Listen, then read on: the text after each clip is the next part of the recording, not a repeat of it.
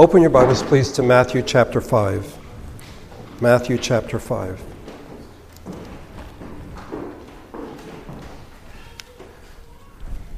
The passage we'll be looking at today begins in verse number 27. You have heard that it was said, "Do not commit adultery." But I tell you that anyone who looks at a woman lustfully has already committed adultery with her in his heart. If your right eye causes you to sin, gouge it out and throw it away. It is better for you to lose one part of your body than for your whole body to be thrown into hell. And if your right hand causes you to sin, cut it off and throw it away. It is better for you to lose one part of your body than for your whole body to go into hell. Today we come to the second of 6 series in which Jesus talks about morality. Having established that the law is in fact confirmed, he now speaks about different aspects of the law. And he does so using contrast. You have heard, but I tell you. And as we saw last week, and we have before that, there's always this suspicion that Jesus is starting something new. That this is a new interpretation, that this is a new religion of some kind. And this is simply not the case. The purpose of his coming was to confirm that the Old Testament is in fact Scripture and not to do away with it. He did not come to abolish but to affirm. So when we come to the contrast, beginning in verse 21, we looked at last week, and to the end of chapter 5, we see that Jesus is not contrasting his teaching with that of the Old Testament, but rather his teaching versus those during that time, the Pharisees and the teachers of the law, who were teaching different things in the synagogue. Jesus is not contradicting Scripture. What he is doing is contradicting the Pharisees and the teachers of the law. Whenever Jesus speaks of the Old Testament, he says, "It is written." Here you find "you have heard." And here what he's talking about, when you go to temple, when you go to synagogue and you hear the Pharisees or you hear the teachers of the law teach, this is what they say, but I'm telling you that it is something quite different. The way that they had been taught the Old Testament is wrong. The way they have heard it, I would say, is wrong. And Jesus comes to correct that. So this is not a new teaching. This is not a new doctrine. It's not even a new interpretation. It is affirming what the law meant in its original intent, its original direction, which points to Jesus. Those who were listening to Jesus when he gave the Sermon on the Mount the first time had been taught a very narrow understanding of the law. It was all external. Do this, don't do that, and if you keep these things, then you're a good person. And instead of love as this is why I do these things, or this is why I don't do these things, it became sort of this almost gymnastics and logic and reasoning to explain why the Pharisees believed what they did. But the end result was when people left the temple or they left the synagogue, they felt very good about themselves. I have not broken any of these 10 commandments, so I'm a pretty good person. Well, if you remember, as Jesus begins to speak the good news of the kingdom, he says, "Blessed are the poor in spirit." One doesn't walk away with a great feeling that I can do this on my own, but rather a need of God's help in our lives. This is what Jesus expects of his followers. It is a call to a particular way of life, not in order to become a Christian, but because, in fact, these people are Christians. To review briefly what we saw last week, there are 3 aspects that really help us understand or have a proper understanding of the law. First of all, the holiness of God, which is seen in his majesty and his glory. God is omnipresent, God is omniscient. So all acts that we commit are committed in his presence. And all thoughts that we have are known to him because he knows all things. So, knowing that God is holy, and that God is everywhere, and that God knows all things.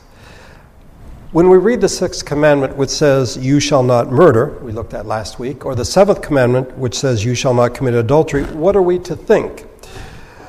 Are we to imagine that God will allow us, with no blame attached, to get as close as possible to breaking that law without actually breaking it?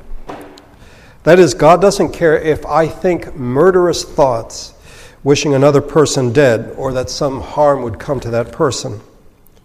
Or God doesn't care if I say all sorts of terrible things against that person, either to that person or about that person to others.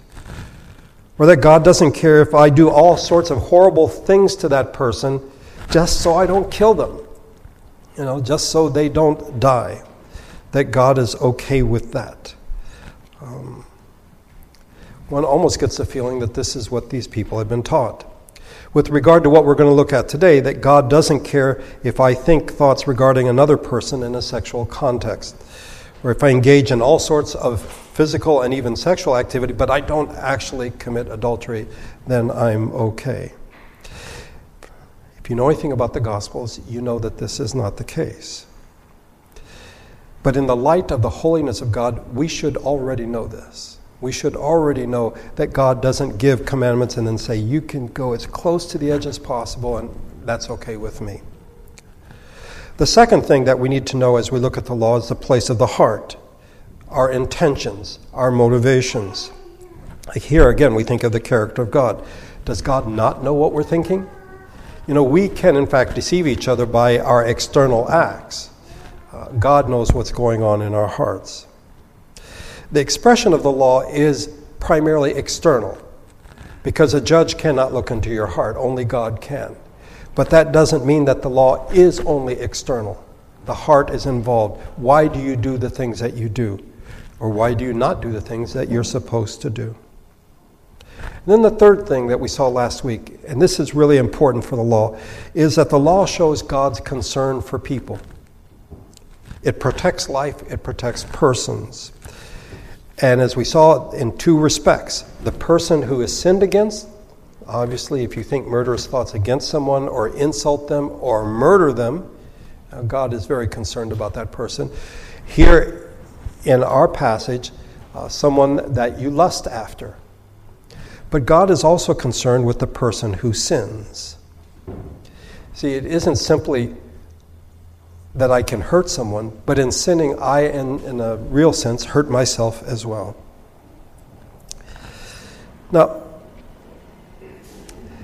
as we come to our passage today, there are certain difficulties which present themselves. First of all, the culture in which we live. Unlawful, according to God's law, sexual activities are seen as a primary motivating force. Think, for example, the idea that a particular product will give you sex appeal. What does that mean? Well, the ability to create sexual appeal that will cause other people to desire you in a sexual way, which is not lawful. That is the ability to create lust in other people. And then consider the sexual images that are used to sell products. I'm sure you've been struck by the fact that oftentimes the images we see have almost nothing to do with the product, but they're trying to sell the product. The expression sex sells perhaps should be lust sells, or perhaps better, forbidden sex sells. Thus, that which Jesus forbids is in fact one of the pillars of the structure of our society. It's a theme found in music, in theater, in TV shows, talk shows. So when we come to what Jesus has to say, it really is difficult for us to get our minds around it. The second difficulty is there are many who study this passage who believe that what Jesus demands is impossible and inhuman. Some go further and say that even the seventh commandment itself is contrary to human needs. One might say God-given needs. God made me this way. Why will he then not let me follow these urges? Surprised to find that one commentator wrote, if this is to be taken as a demand of Jesus, then it must be said that he is demanding the impossible. For it is the universal experience that the sexual impulses are uncontrollable. One could respond that what is impossible with man is possible with God. And it is the universal experience of Christians that sexual urges are controllable. There are, in fact, faithful marriages there are unmarried people who are able to control their urges. That which seems to make us victims to our urges should in fact be submitted to the lordship of Jesus Christ. The third difficulty we face is that the church in many sectors has lowered its standards, thereby finding the call of Jesus in this regard as too confining, too restrictive, and even legalistic. Instead, many in the church now say, this is the basis of our morality. First of all, it depends on a given circumstance. Rather than some code that was written centuries ago, some predetermined code, the circumstances will determine for me what is right and what is wrong. And then secondly, and this sounds very Christian, that the absolute for Christians is love. But when you do this, then love, in fact, can allow almost anything. But even if the culture, popular thinking, or the social sciences, academic thinking, the church, religious thinking, do not conspire to pull us away from Christ, we ourselves are very pleased to go that way anyway. See, the fourth difficulty with this passage is that it is profoundly convicting. If what Jesus says is correct, then we are in serious trouble. If there is a command that should drive us back to the Beatitudes, it is this one, that we are poor in spirit, we should mourn over our sins, we should be humble and hunger and thirst after righteousness. It is this command, if we take it seriously, that makes it very evident that we are always in need of the grace of God. So these are the difficulties today we face as we open to this passage, as we study it, as we apply it, as we try to live it out in our daily lives. Two more things and then we'll get into it. First of all, there is not the slightest suggestion here that Jesus is opposed to natural sexual relations, that is, in the law between a husband and a wife. Marriage is something that God instituted in the Garden of Eden. The sixth commandment protects life, do not murder. The seventh commandment protects marriage. And in protecting marriage, it protects society. It is for the good of society. Secondly, Jesus is dealing with all forms of sexual immorality. To argue that Jesus is only speaking to men, that lets all the women off, or that he's only speaking about adultery, that leaves all the single people off, I think is to be as narrow as the original listeners were. I think Jesus is speaking of all forms of sexual immorality. And therefore, those who who began feeling self-righteous because they had never committed adultery, find themselves under the conviction of the law. I would argue that even if we didn't have the Sermon on the Mount, or if we didn't have these particular verses, we should have already had a sense that there's more to the seventh commandment than simply the act itself. Because of the 10th commandment. The 10th commandment says, you shall not covet your neighbor's wife. It's pretty clear. You shall not set your desire on your neighbor's house or land, his manservant or maidservant, his ox or donkey, or anything that belongs to your neighbor. In Romans chapter 7, Paul makes the case that he felt that he was perfect, that he was without sin, until he came to the 10th commandment. And when he read the 10th commandment, suddenly the house of cards came collapsing. He realized, in fact, that he was a sinner. Francis Schaeffer, in speaking on this passage, has said that before you break any of the first 9 commandments, you always break the 10th first. It is the hub. Consider, I am the Lord your God, you shall have no other gods beside me. No, we covet to determine the right to determine what our gods will be. You shall not worship any graven images. No, we covet the right to present or represent God as we choose. You shall not take the name of the Lord your God in vain. No, we covet the right to use God's name as we choose, as carelessly or even carefully as we choose. Remember the Sabbath day to rest and keep it holy. No, we covet the right to determine our use of time. we will determine how we use our time. Honor your father and your mother. No, we covet that honor. We want to be honored more than others. You shall not murder. No, we covet the right to treat others as we think they should be treated. And if they treat us badly, then we feel like we have the right to treat them as we choose. You shall not commit adultery. Here we are. Here we are. We covet that which does not lawfully belong to us. You shall not steal. Why do people steal? Because they first covet. You shall not bear false witness. Why do people lie? Because, in fact, they covet something more than the truth. They think something is more important or is better than the truth. And then finally, the 10th commandment, you shall not covet your neighbor's wife. You shall not covet what belongs to your neighbor. Conveniently, the Pharisees and the teachers of the law had overlooked this. One could make the case that Jesus should have not had to say the things that he said in our passage today, because there it is in the 10th commandment. Jesus raises the issue of lust. He doesn't speak of coveting, but of lusting. Anyone who looks at a woman lustfully, in the NIV, the ESV has anyone who looks at a woman with lustful intent. What is lust? Well, it is, in order to desire someone, the desire to, in fact, have something that is forbidden, is to look lustfully. To lust, in Old English at least, was not always sexual in its overtones. It had very strongly, and I think for our purposes very importantly, the idea of possession. I want that which is not mine. I lust to have it. In both anger and lust, we put people down. We enjoy having power over people. We see people as things to be used. So to look lustfully is to look or to stare or as with the intent to possess or to use. I remember when I was younger, people said that the first look is never lust, it's the second look that is. And that's one of those man-made legalisms. I think in a split second, the capacity for lust is there. The idea that we can, in fact, possess what does not belong to us.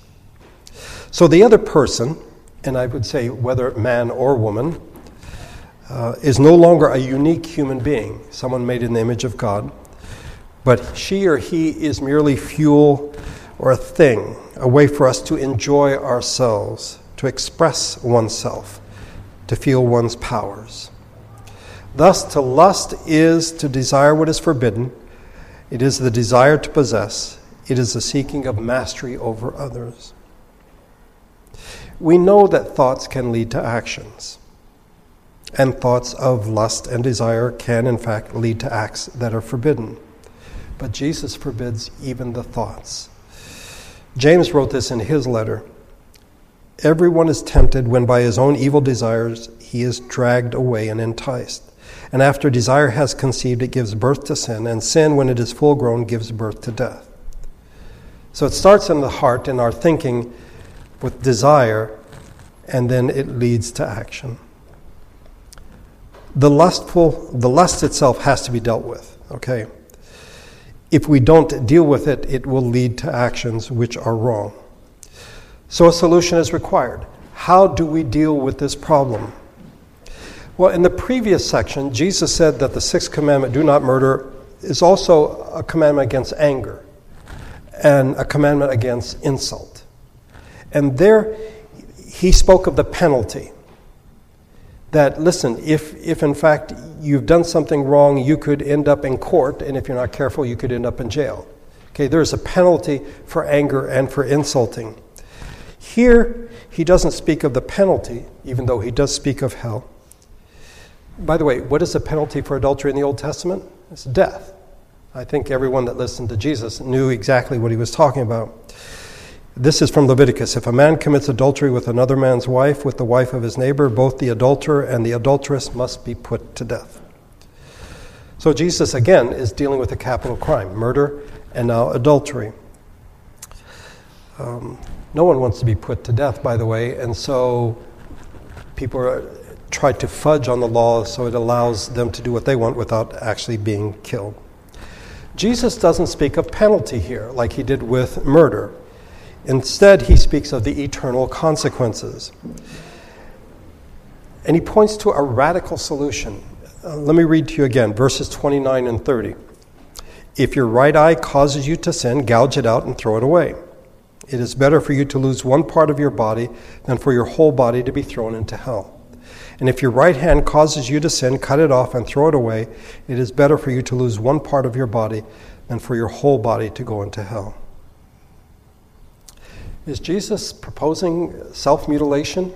Is that the solution that he proposes?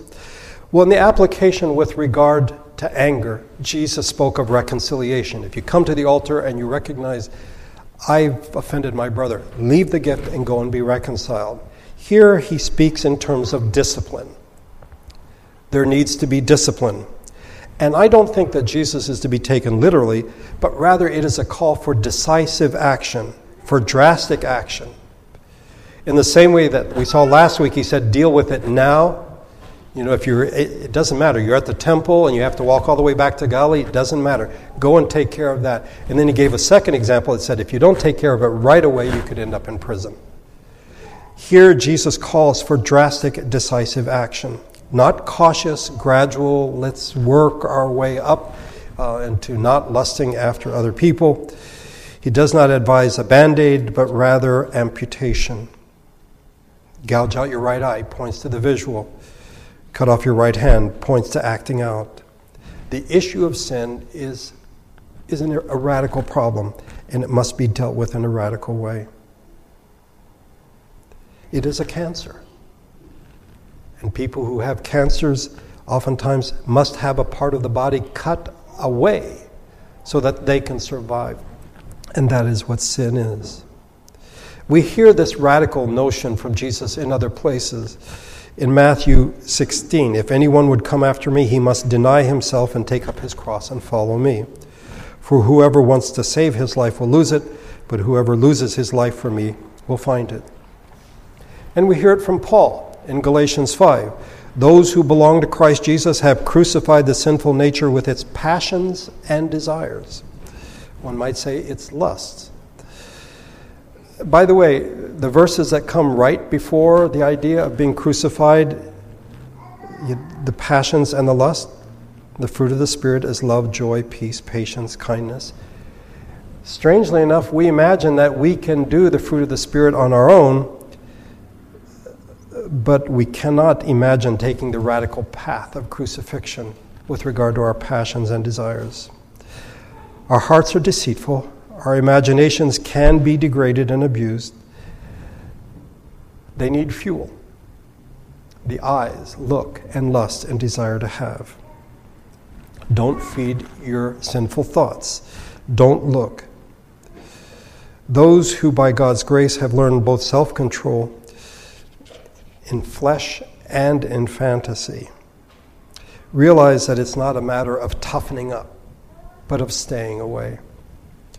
Paul told Timothy, flee youthful lusts. And then he continues, and pursue righteousness, faith, love, and peace. It is never enough, as a parent, as an adult, wherever, what circumstances, if you're in charge, even to ourselves, it is never enough to say, stop doing this. We must then say, this is what you should do instead. So Paul tells Timothy, you need to run away from youthful lust, and you need to run after these other things, after faith, love, and peace. It isn't enough just to sit there and say, well, I've run away from those things, and now I'm safe. No, we are to run after other things. 1 Timothy chapter 6, for the love of money is the root of all kinds of evil. Some people, eager for money, have wandered from the faith and pierced themselves with many griefs. Solution? But you, man of God, flee from all this and pursue righteousness, godliness, faith, love, endurance, and gentleness. See, it's not a matter of self-control. It's a matter of running away. It's a matter of turning away, closing one's eyes, and staying away. One might say, that seems like you're overdoing it. Well, would you rather pluck out your eye or cut off your right hand? It's a radical problem. It demands a radical solution. Some things to consider before we leave today. First of all, I think some would complain about the times in which we live. With technology and mass media, we have photographs and printed materials, we have video, we have the internet, in which one could argue we are assaulted by images, many of which are not neutral or innocent, which are in fact designed to provoke and create lust. The images shout to us, lust after me, look at me, desire to have me, desire to possess me, desire to master me. So many would say, well, it's not my fault. I just turned on the computer and I went to a particular website looking for something, and then there were pop-ups, and it's not my fault. This is what I think many people would have said in Jesus' time about lusting after a woman. It's her fault because she's dressed in such a provocative way. No. From what Jesus tells us, it's our fault because we lust, because we desire to have that which is not our own. It is true that there are those who seek not only to be attractive, which I think is nothing wrong with, but to be seductive. They want to be noticed, they want to stand out, they want to be stared at. They are not innocent, but neither are we, and we cannot shift our guilt to them. We can't choose the time in which we live. God put us where He did in the time that He put us here. There's no use crying over it. And I don't think the answer is to go out and live in the desert somewhere. I think instead we should be thankful that we live in the times in which we do. You might say that's strange. It is in many ways a blessing in disguise, so disguised that oftentimes we don't see it. I think because of the times in which we live, it should drive us more than any generation before us with urgency, with a real sense of need, with the real sense of our sinfulness. It should drive us to the Lord Jesus to say, I can't do this on my own. Apart from the grace of God, I can't do it. I am poor in spirit. So rather than bemoaning that we live in the 21st century, I think we should be thankful and look to God for grace. The second thing to consider before we leave is that sin is not a matter of the body or of the heart, but of both. It is how corrupt we are, how poor we are, how desperately in need of grace that we are. All of us, every single one of us. Which means that we need to pray for one another.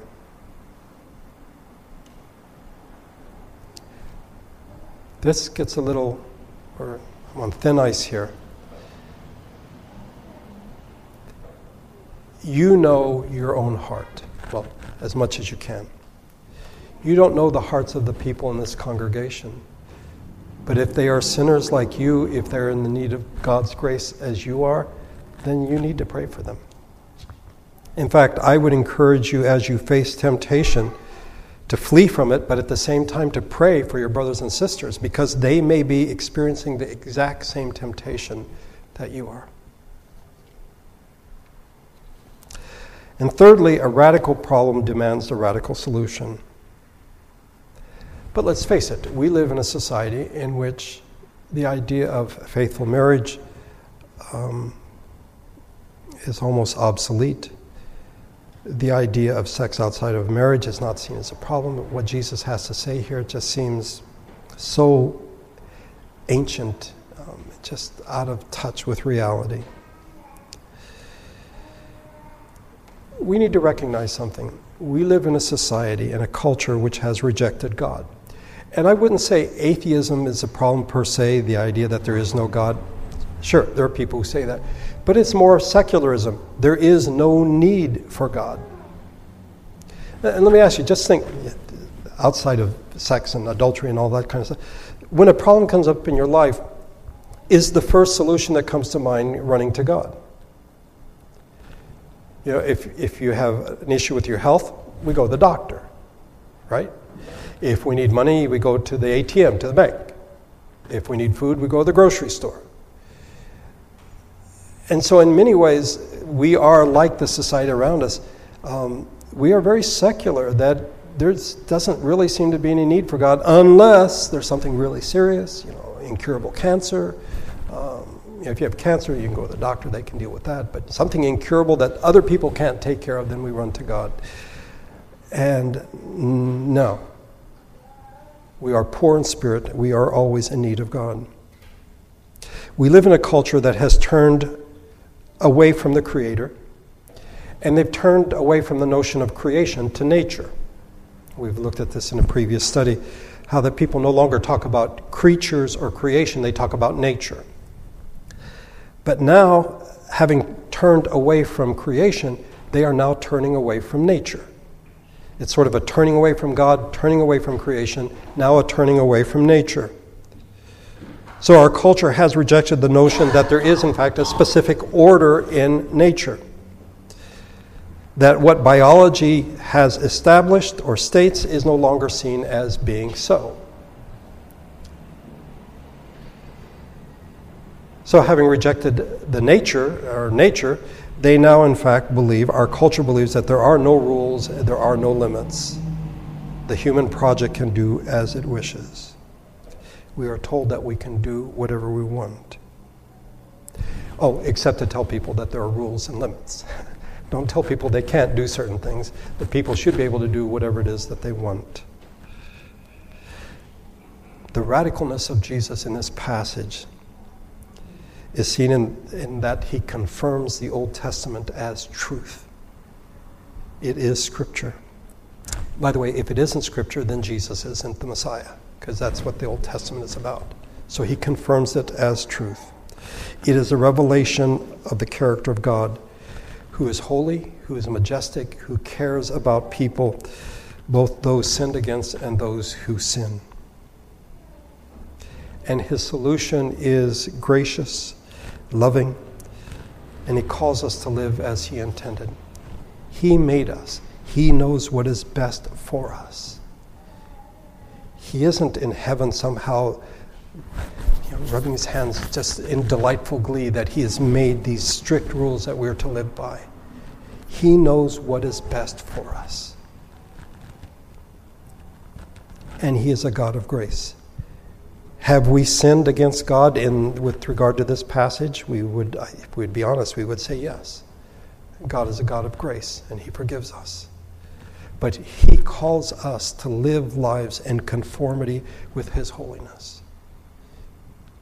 Back when humans had never sinned, there was in fact marriage. You have Adam and Eve. It's what God intended. It's what God's always intended. He made us. He knows what's best. Ever since our parents sinned, though, it's been going downhill. And so we, and particularly in this generation, believe that we can do whatever it is we want. Forget God, forget creation, forget nature. If you're born a particular biology, forget that. You can do whatever you want. And the call of Jesus today is quite radical.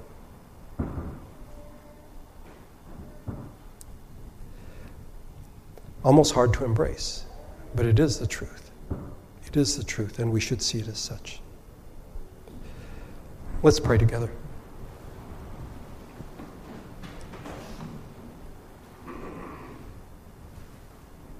Father, we live in a culture in which sexuality is seen as a tool. And the idea of marriage as what God intends has been forgotten. People do get married, but then oftentimes get divorced and remarried. Somehow we've lost sight because we've turned away from the Creator, the one who knows what is best. And more than that, the one who loves those made in his image. If you didn't love us, you wouldn't care what we did. You would let us go our own way and suffer the consequences. But as a loving Father, you seek to guide and direct us. That we would live lives that bring a sense of satisfaction, of integration, and above all, of joy.